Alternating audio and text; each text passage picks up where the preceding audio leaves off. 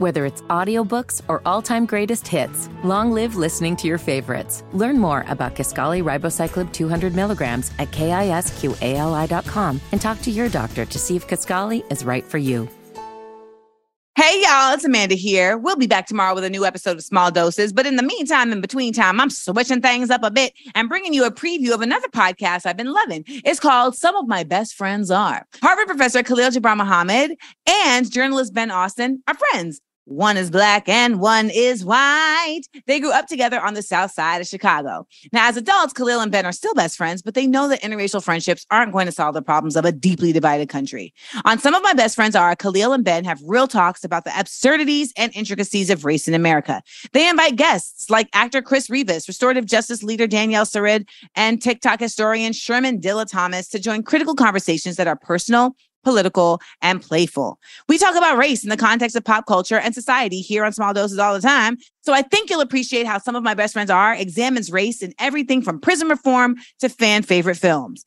In this clip, Khalil and Ben are joined by Saladin Ambar, author of Stars and Shadows, The Politics of Interracial Friendship from Jefferson to Obama, to chat about the dynamics, benefits, and difficulties of cultivating interracial friendships. All right, so here's a preview. I hope you enjoy it. You can hear the full episode and more from Some of My Best Friends Are wherever you get podcasts. Well, y'all actually read the book. I appreciate that. Man, we don't play. We don't play here. You are on Some of My Best Friends Are. My goodness. Y'all not faking it. I'm Khalil Gibran Muhammad. And I'm Ben Austin. We're two best friends. One Black. One white. I'm a historian. And I'm a journalist. And this is Some of My Best Friends Are. Some of my best friends are... In this show, we wrestle with the challenges... and the absurdities... of a deeply divided and unequal country. And this week, we're talking about the political history of interracial friendships. Come on, man. Our story. This is our story. No, man. Representation. Representation. Political history. All right.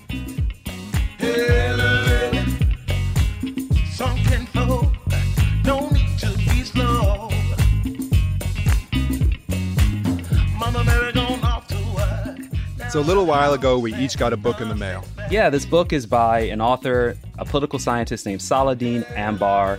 The book's titled Stars and Shadows, The Politics of Interracial Friendship from Jefferson to Obama. The whole gamut of Black and white friendship in the history of the United States. Alpha to the Omega.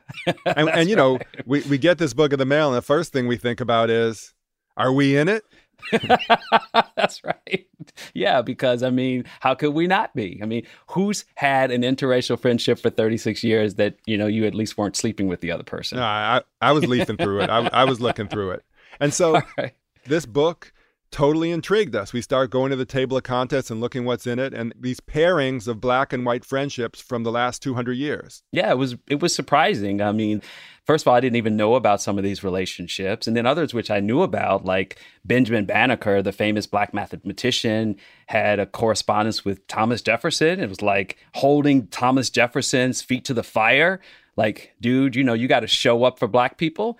And then the most famous Black intellectual, W.E.B. Du Bois, is celebrating his relationship with the most famous philosopher of the time, a guy named William James. And I was like, I was a little surprised. Yeah. And we were also dubious about this book. I mean, got to admit, you know, that in many of these cases, these people were not especially close friends. And, you know, so much of the premise of our show, like here we have this show where we're interracial friends, is that those kind of connections alone are not the thing that are going to bring about structural change in the country. That's right. That's right. So we had Saladin on the show. He goes by Dean because now he's one of our friends as well. and, you know, like we had to talk to him about this. And one of the things he points out that like even when there's not a lot of there in the friendship, what he's interested in is the politics of it, which is in a way sort of like friendship as symbolism. That's right. Yeah. And because that cuts against the grain in many ways of our show, we're poking fun of that, you know, like some of our best friends are. He's making kind of a stronger argument that actually in that symbolism suggests the possibility of something, of structural change, of what he calls democratic possibilities. So let's talk to him. Yes. Yeah. So let's talk to Dean.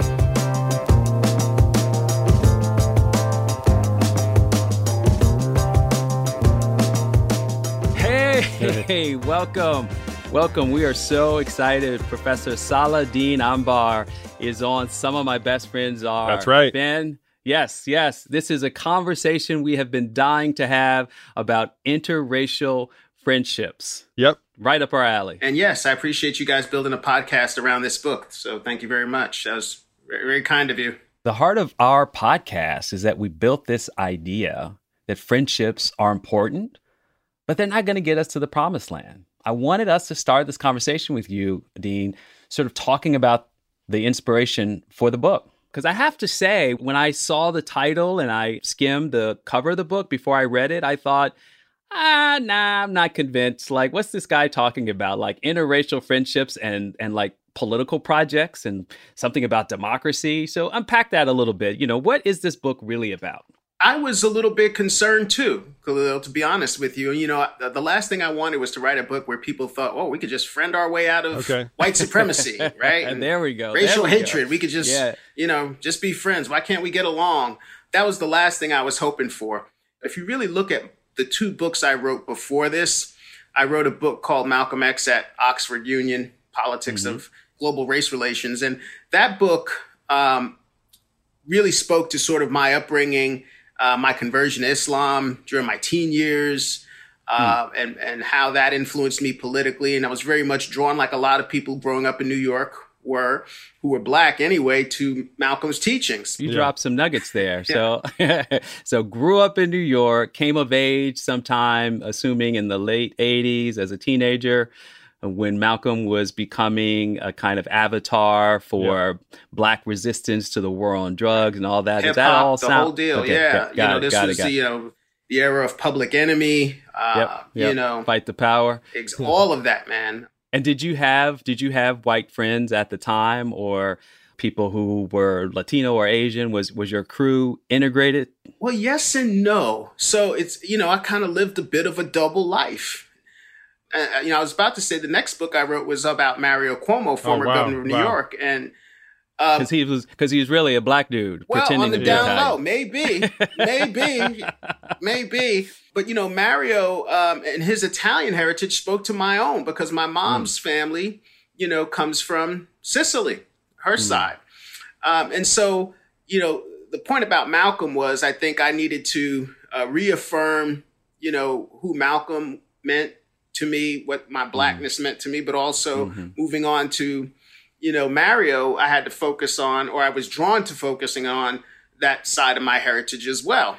And then I think this book is in many ways a kind of synthesis, of me dealing with both ends of, that sort of psychological backdrop to who I am as a human being. And so I think I was grappling, frankly, with some of my own questions about identity and who I am in the world. In Stars and Shadows, the book that we read, you look at 10 different friendships. They're spanning 200 years of American history, starting with Thomas Jefferson and Benjamin Banneker and going all the way to Obama and Biden. And on the way, you've got James Baldwin and Marlon Brando. You've got Angela Davis and Gloria Steinem. You've got a lot of different relationships in there. And don't forget the ultimate Black and Jewish relationship, Dr. Martin Luther King Jr. and Rabbi Joshua Heschel. Oy, how could I forget? Come on, man. Yeah, man. All right. And in a lot of ways, the book is also a history of America and a history of race and racism told through these relationships. I thought we could pause for a second, though, and actually try to talk a little bit more about what friendship really means in this context. And to talk about the terms we're using, what is an interracial friendship and how are we talking about it here? Well, I've tried to go back to, the French revolutionary ideal of fraternité, because I think unlike ordinary, daily friendship among ordinary citizens, fraternité had political implications.